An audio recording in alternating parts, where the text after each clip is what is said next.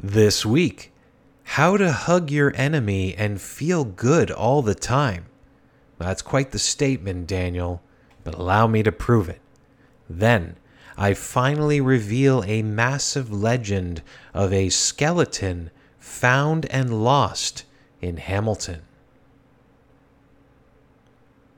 Now, I love these spiritual segments. I hope you do too.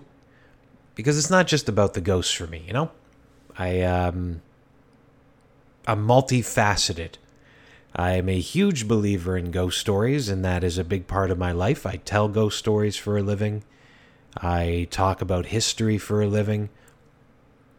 But one of the things that keeps me connected to this spiritual world is being a spiritual person. So things through meditation, just being naturally spiritual, looking into that, increasing my psychic abilities as much as possible, although I wouldn't consider myself psychic or sensitive. Never have, never will. But I do believe in it in certain things. Maybe one day I'll get into more detail about exactly what I believe in when it comes to psychic abilities, but definitely the idea of being more sensitive to the spiritual realm is hugely important to me. So I throw in these spiritual segments every now and then because it's a big part of my life. So this one's kind of weird. I know I really boasted about it at the beginning, but this one's kind of weird because it is not in our natural state to do this. Because especially in modern society, it tends to be us versus them, which is, for a social animal such as us, could mean death. And I think in many ways, on a political level, it is easier to control people who are separated that way. And this is why I think the beauty of spiritual practice is it gets you more connected. And being connected is just a more blissful and happy life. So I'm going to use this opportunity to share a technique that works very well for me, especially as a business owner. When you're getting some flack, some tension from a customer who didn't quite know what to expect coming into it. Maybe they didn't like it. And some people, they approach it in a very aggressive way. And this happened in your life as well. If you got an aggressive boss at work, for example, who constantly treats you poorly, this is a good way to get on a connected level with them. And even the most nasty of bosses, if you connect with them on a certain spiritual level, they'll usually calm down around you. I've noticed in my own personal life it can go one of two ways. Either they'll treat you as a friend and they'll be kind towards you even though they're not kind to anybody else. Or the second thing is they'll just be like, because they don't really understand how you can not react with emotion, because that's their entire life. So in that case, they'll be a little bit not scared, but hesitant around you. So having this ability to connect with people on an energy level does change how folks react towards you in a very good way. So this technique can definitely lead you to that. Of course, there are many other techniques to get on a more advanced level. And if you're looking for that, I would highly recommend reading, books on spirituality. You can focus in on Buddhist teachings. I know a philosopher from the past named Alan Watts. Highly recommend his stuff. And then if you read books by Ajahn Brahm or Thich Nhat Hanh, these are Buddhist monks who are very effective in how they communicate techniques of being more spiritual. You can definitely go into that. So this one is basically what I titled Hugging Your Enemy. And I made it very over the top to catch your attention.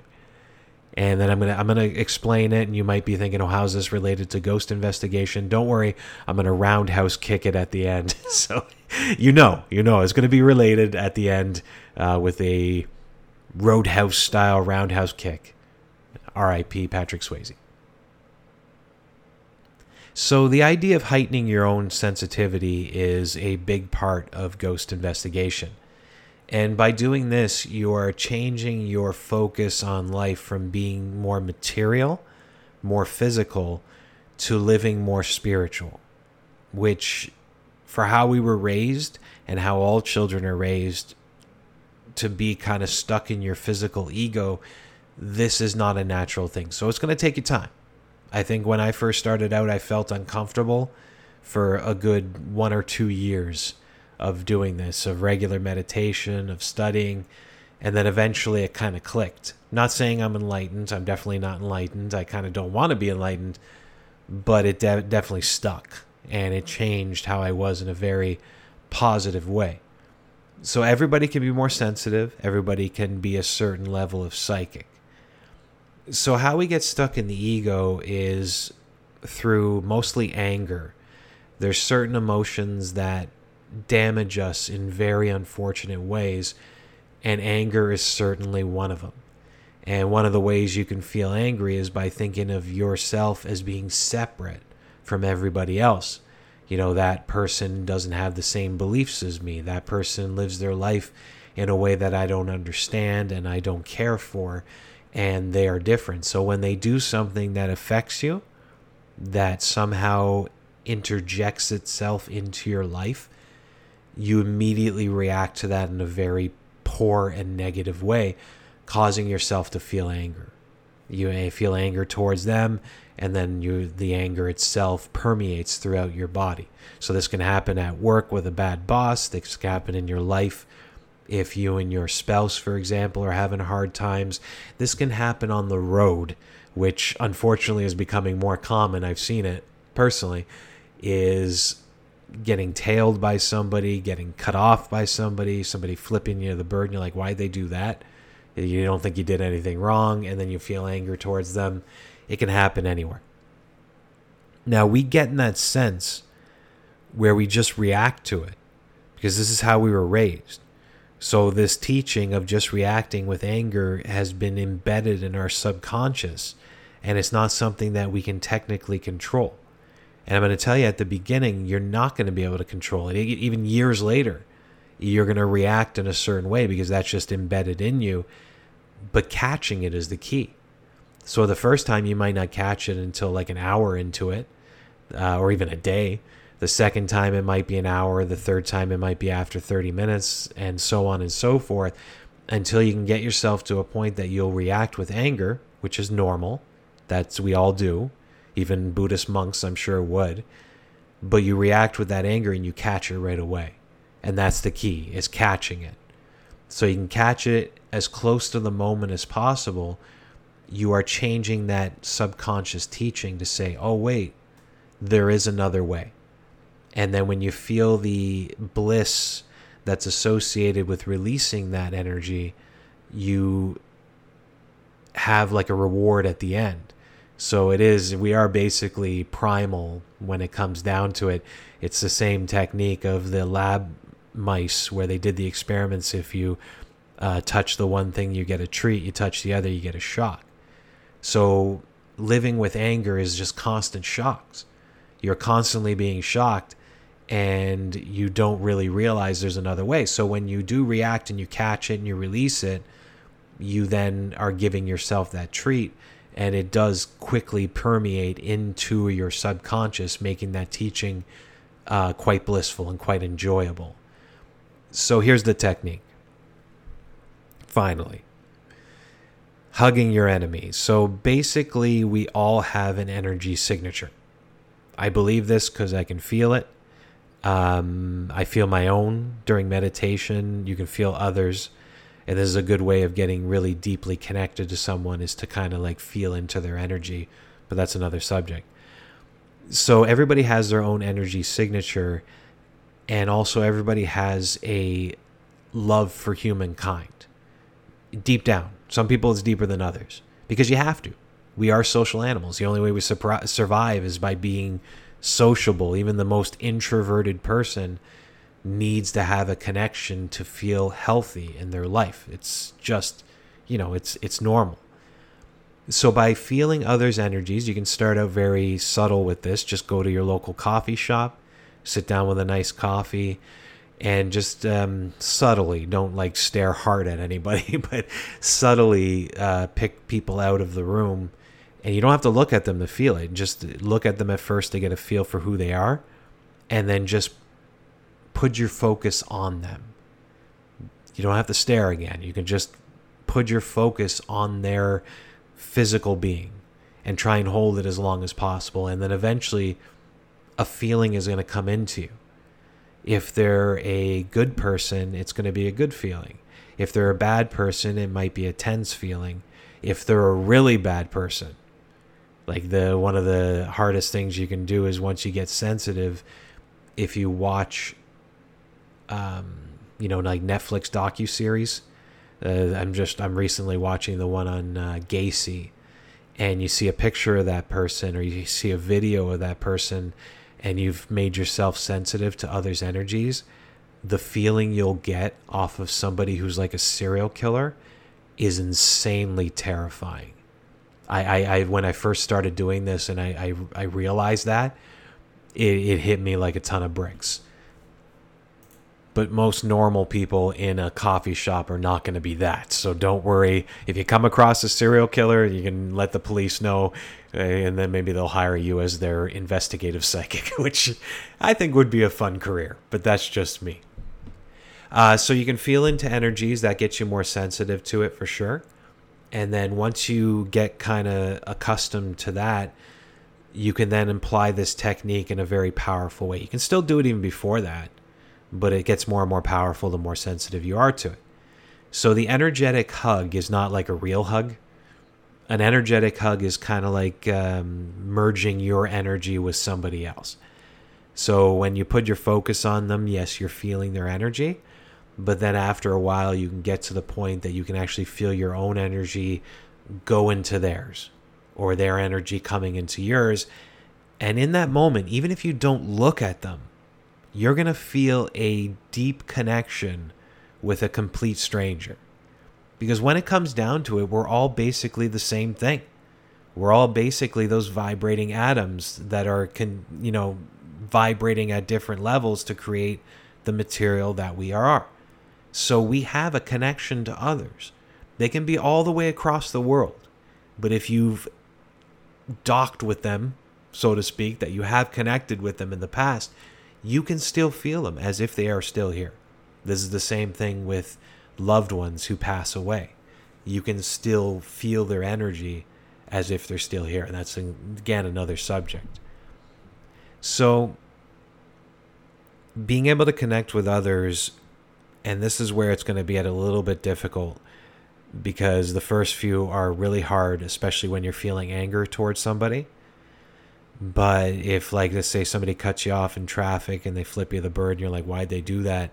You're going to hate them in that moment. But then you can catch it. And it's when you catch that you can make that connection with them, put your focus energy on them and just merge with their energy. And then you'll realize that, that deep connection is going to push away the anger. Because that deep connection is so much more powerful than the anger itself, that once you make that connection, which I call hugging their energy, the anger just goes away. It's actually very powerful. It's very shocking that that happens, but it does. So you can use it in traffic. You can use it with your boss. You can use it with somebody in your family. You can use it with your spouse. If you're just meditating in an evening, you can make your meditation that's the subject. So pick a person in your life. Mr. Johnson called me an a-hole today, and I'm very angry at him. And just sit there and meditate. Picture him in your head. Feel his energy signature. And then do that energy hug. Merge the energies together and hold it. It's that focus that's very powerful. If you can hold it for, say, 5, 10, 20 minutes and just feel into that, it's going to eventually take you to another level of bliss. And the strange thing is, I don't know if it's how you're going to react with them and they pick up on it, or if it's because of that energy itself and they now have changed their viewpoint of you. The next time you see them, they're going to be like a completely different person to you if you've done it with a deep level of focus. And you will feel that connection to them, and they will react back to you in a similar way. Now, disclaimer, this isn't going to work for everyone. There's going to be some people who are just so completely stuck in their anger that they may act towards you in the same manner, and you'll be like, oh, Daniel's an idiot, this didn't work, and then you'll go back to being angry at them. Don't do that. Because if anything, you releasing your own anger is good for you. Because sometimes people don't even realize you're angry with them, and who is that hurting? That's not hurting them, that's hurting you. So releasing it is very good, and even if it changes to the way you see them, but they still act to you in the same way, well, they can just laugh it off. Basically, it's like a child, right? Having a tantrum, and you can just react to it in that same, it's okay, Mr. Johnson. You'll feel better after your sippy cup, or something along those lines. So I hope that helps. Again, I hope these spiritual segments help as well, because in the end, I believe life is to be enjoyed. It makes me sad when people say that life is difficult and I hate it and I wish I was dead or whatever, but it is to be enjoyed. Because we all live in a natural state of bliss that tends to get suppressed and ruined by anger and fighting and, going against those who don't believe what you believe and so on and so forth. So that's my 2 cents.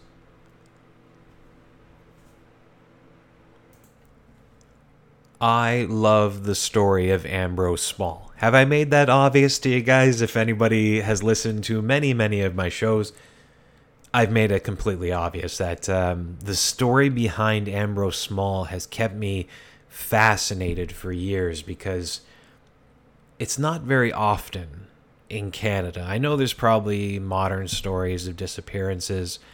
Maybe it's related to drugs. I don't know. But to have a story like this, where this man in it was actually 1919, so right before the 1920s, he was an owner of theaters. He was a rich man, lived a rich man's life, multiple theaters, live theater venues in Toronto, Hamilton, London. And then one day he's like, nope, I've had enough. I'm moving on. I'm gone. I don't like my wife. Sorry, but that's true as well. He sells his theater chains, all of them. Gets a cool $1 million. This is early 1900s million, so it's worth more in today. And he's like, okay, perfect. He gets his money. He buys a Cadillac, which I guess was his dream. He actually bought a fur coat for his wife, which was nice of him, considering their relationship was quite tense. Not nice of him though, because he was a cheater and all that. But he did something for her. Deposited the money in a bank account, visited with his lawyer, and then disappeared. Completely gone. Everybody's like, what the hell? Because they're like, we thought Ambrose might have run away with the money because he didn't want to share it with his wife or people in the family. He could have just hightailed it, but the money wasn't taken. The money was still sitting in the bank account. So they suspected foul play. Now, I think I've gone over this story before. I'll check my archives. If I haven't, I'll feature that completely. But just the overhead as he disappeared, and he was never found again. Not even a body. Which kind of leads me into the main subject of this podcast. And it all starts with Hamilton's Old Tivoli Theatre. So we used to have a theater, technically the oldest one in Canada, although there's an asterisk there. It was a carriage factory in the 1800s. They converted it into a vaudeville theater and then eventually added a massive auditorium to the back. So technically it's the oldest theater building, but it wasn't always a theater, hence the asterisk. Now, it was a live theater to start with vaudeville and eventually shows, and then they converted it to a movie theater when the moving picture starts becoming popular, and it was that for many, many decades. I remember it personally as a movie theater. I don't remember. I went to see a movie there once, and it was beautiful. That was the way movie theaters were when I was a kid, not the modern ones you have today. And then eventually it was purchased by Sam the Record Man. And if you don't know who that is, you're not Canadian. Back in the days of records, this was the guy. Sam the Record Man. He was most famous in Toronto. There was franchises everywhere. Obviously, records not being popular anymore at a certain time, it ruined him. But during the height of that, the company purchased the Tivoli Theater. They stuck a Sam the Record Man right beside it, and then they opened the Tivoli. They converted it back to a live theater. So a manager was hired, who will remain nameless. A manager was hired. Let's call him Bob. Bob comes in and oversees everything that needs to be done in the renovations. And during this time, the spirits of the very haunted theater are stirred up. And there's a bunch of different stories about different ghosts that are inside there, but it tend to fall on one main spirit. Now, they called him the Victorian homeless dude, which is adorable, but there's a reason for that. So the witnesses, which were some employees, they said they saw this fella, and it almost looked like he was dressed in ratty clothing, like used to be a nice old-fashioned suit. They said he wore a bowler hat, and the most notable feature was his mustache. They said he had a very prominent, massive mustache on his face. And they started seeing him around the building. Now, with renovations going on, the doors were constantly open. It's downtown Hamilton. It's not too far from the core. The first thing that they thought was it was a homeless guy, because homelessness has always been an issue in Hamilton. It's getting worse today. So they just thought that the guy snuck in and he was just sleeping in the building. So the workers told the manager, Bob, air quotes, and they said, oh, here's the guy. And they described him in detail because they saw him in very vivid detail. And the manager was just frustrated because he kept hearing about this guy from multiple employees, but he never saw him. Looked everywhere, at all times of the day and night, and there was nobody there. So it was very frustrating because he thought that maybe they're going crazy or he's crazy because he's not seeing it. But then he thought about that description. Now, Bob did know the history of the place. He made it his job to find that out because the place was so historic. He wanted to feel that pride towards it, which he was very proud of the history. So knowing the history of the place and hearing the description, something clicked inside his head. So what did he do? He walks across the street. The Central Library is right there. He gets a book on theater history, flip, gets to the picture of a man. Sorry, there's no surprise here. It's Ambrose Small. He walks back over and shows the picture of Ambrose Small to every single one of those witnesses, and every single one of those witnesses, that's the guy. The very sharp, hawkish features, the massive mustache. They're like, that's him. It's just so very much as a unique looking man. He doesn't look like a lot of other men, and immediately clicked. So then the manager, Bob, he's like, oh goodness, it looks like we have the ghost of Ambrose Small haunting the place, because after Ambrose was revealed, was exposed and found out in the building, they didn't see him anymore. So the Victorian homeless dude just kind of disappeared. So renovations happen. It goes from being a live theater to it goes from being a movie theater back to a live theater again. And as they're doing the renovations, they revealed, they knew it was there. There was a courtyard in the middle of the building. It's no longer a courtyard since the front structure was taken down. The auditorium still remains.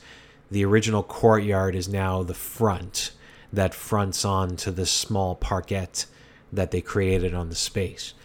But back then it was like this hidden courtyard. So when they were doing the renovations, you got a hidden courtyard and you got this steel door that led into this strange little vaulted crawl space. And when they opened it up originally, they were just amazed. This would have been, if you were on eBay, if you were a movie nerd, this would have been your mecca. This would have been the place you went, because it had historic vaudeville posters, old movie posters. It had movie reels, like old movie reels, and it was just amazing. So they start pulling out all the stuff. They're in steamer trunks, which are the big trunks that they use for traveling, usually made of steel. And they started pulling them out one by one, and then there's one sitting in the back by itself. Seems off from the others. It seems a little more dusty than the rest. And when they pulled it out, they opened it up and they were shocked. because what was inside looked like a human skeleton. Now, the first thing that pops in their head, it's probably what popped in your head right now, is that it wasn't real. So they're thinking that this isn't a real skeleton. It looks real, but it's not, because it's probably a vaudeville prop. Like dancing with the skeleton, something dark, making it funny. That's the first thing I thought. So they think it's a prop, but it looks extremely real. It looks so real that they actually contacted a forensics department at the Toronto police. Toronto, because at the time Hamilton didn't have a forensics department, and they had to come in. But I mean, it's, if the skeleton is in there was no smell, it wasn't like rotting, so it's obvious the skeleton is very old if it is real. And the Toronto police is like, we have actual dead bodies that we have to handle right now. So this skeleton takes a back seat to those cases, and there was a delay. And during that delay, that's when it happened. So what they say is it was thrown out by mistake. And immediately, I know you thinking what I'm thinking the whole time is that thrown out by mistake almost sounds like it never existed in the first place. That's the first thing I thought. Because you have this amazing story, and then they're like, oh, show us the skeleton. It's like, what? What skeleton? It's gone. You immediately don't believe it.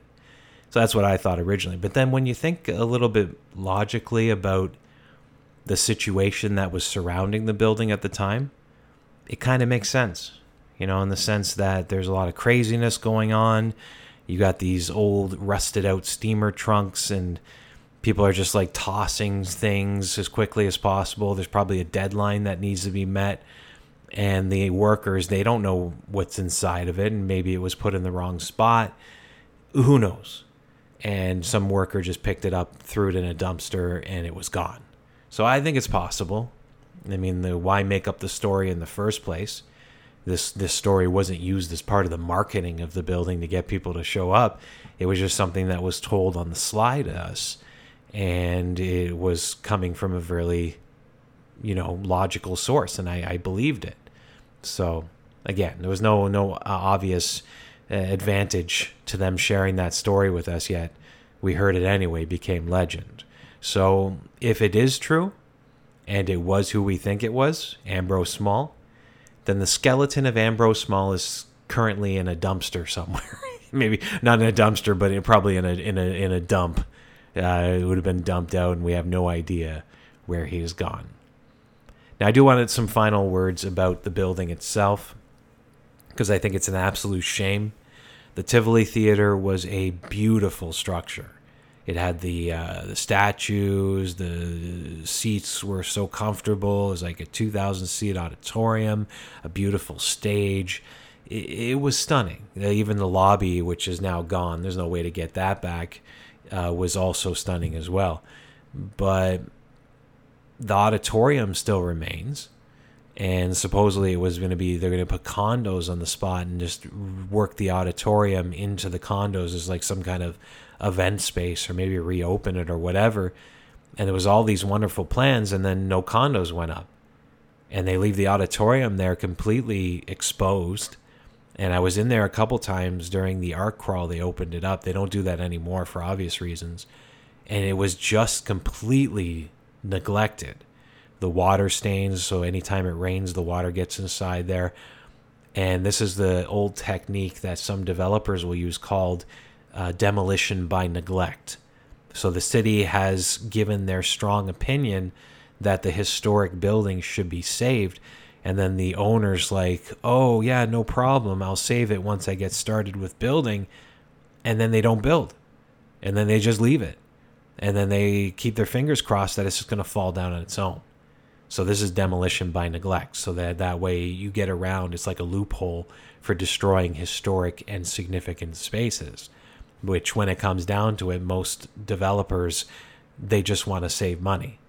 I can understand that mindset, but I mean, when it comes to buying a historic place like that, I always saw it in the back of my mind is that you want that. And I think people are starting to change over to it, that mindset that keeping the history is actually worthwhile, because then folks will want to live in your building because they'll have that story to tell. And the Tivoli Theater would have been a great one for that. But unfortunately, this is just my opinion, I believe it is too far gone. After seeing it years ago, the way it looked then, and knowing not a finger has been lifted to fix it up at all, I think it's too far gone. So I think whenever they decide to build those condos, if they ever do, there's no way they can save that auditorium. So it will be demolished, unfortunately.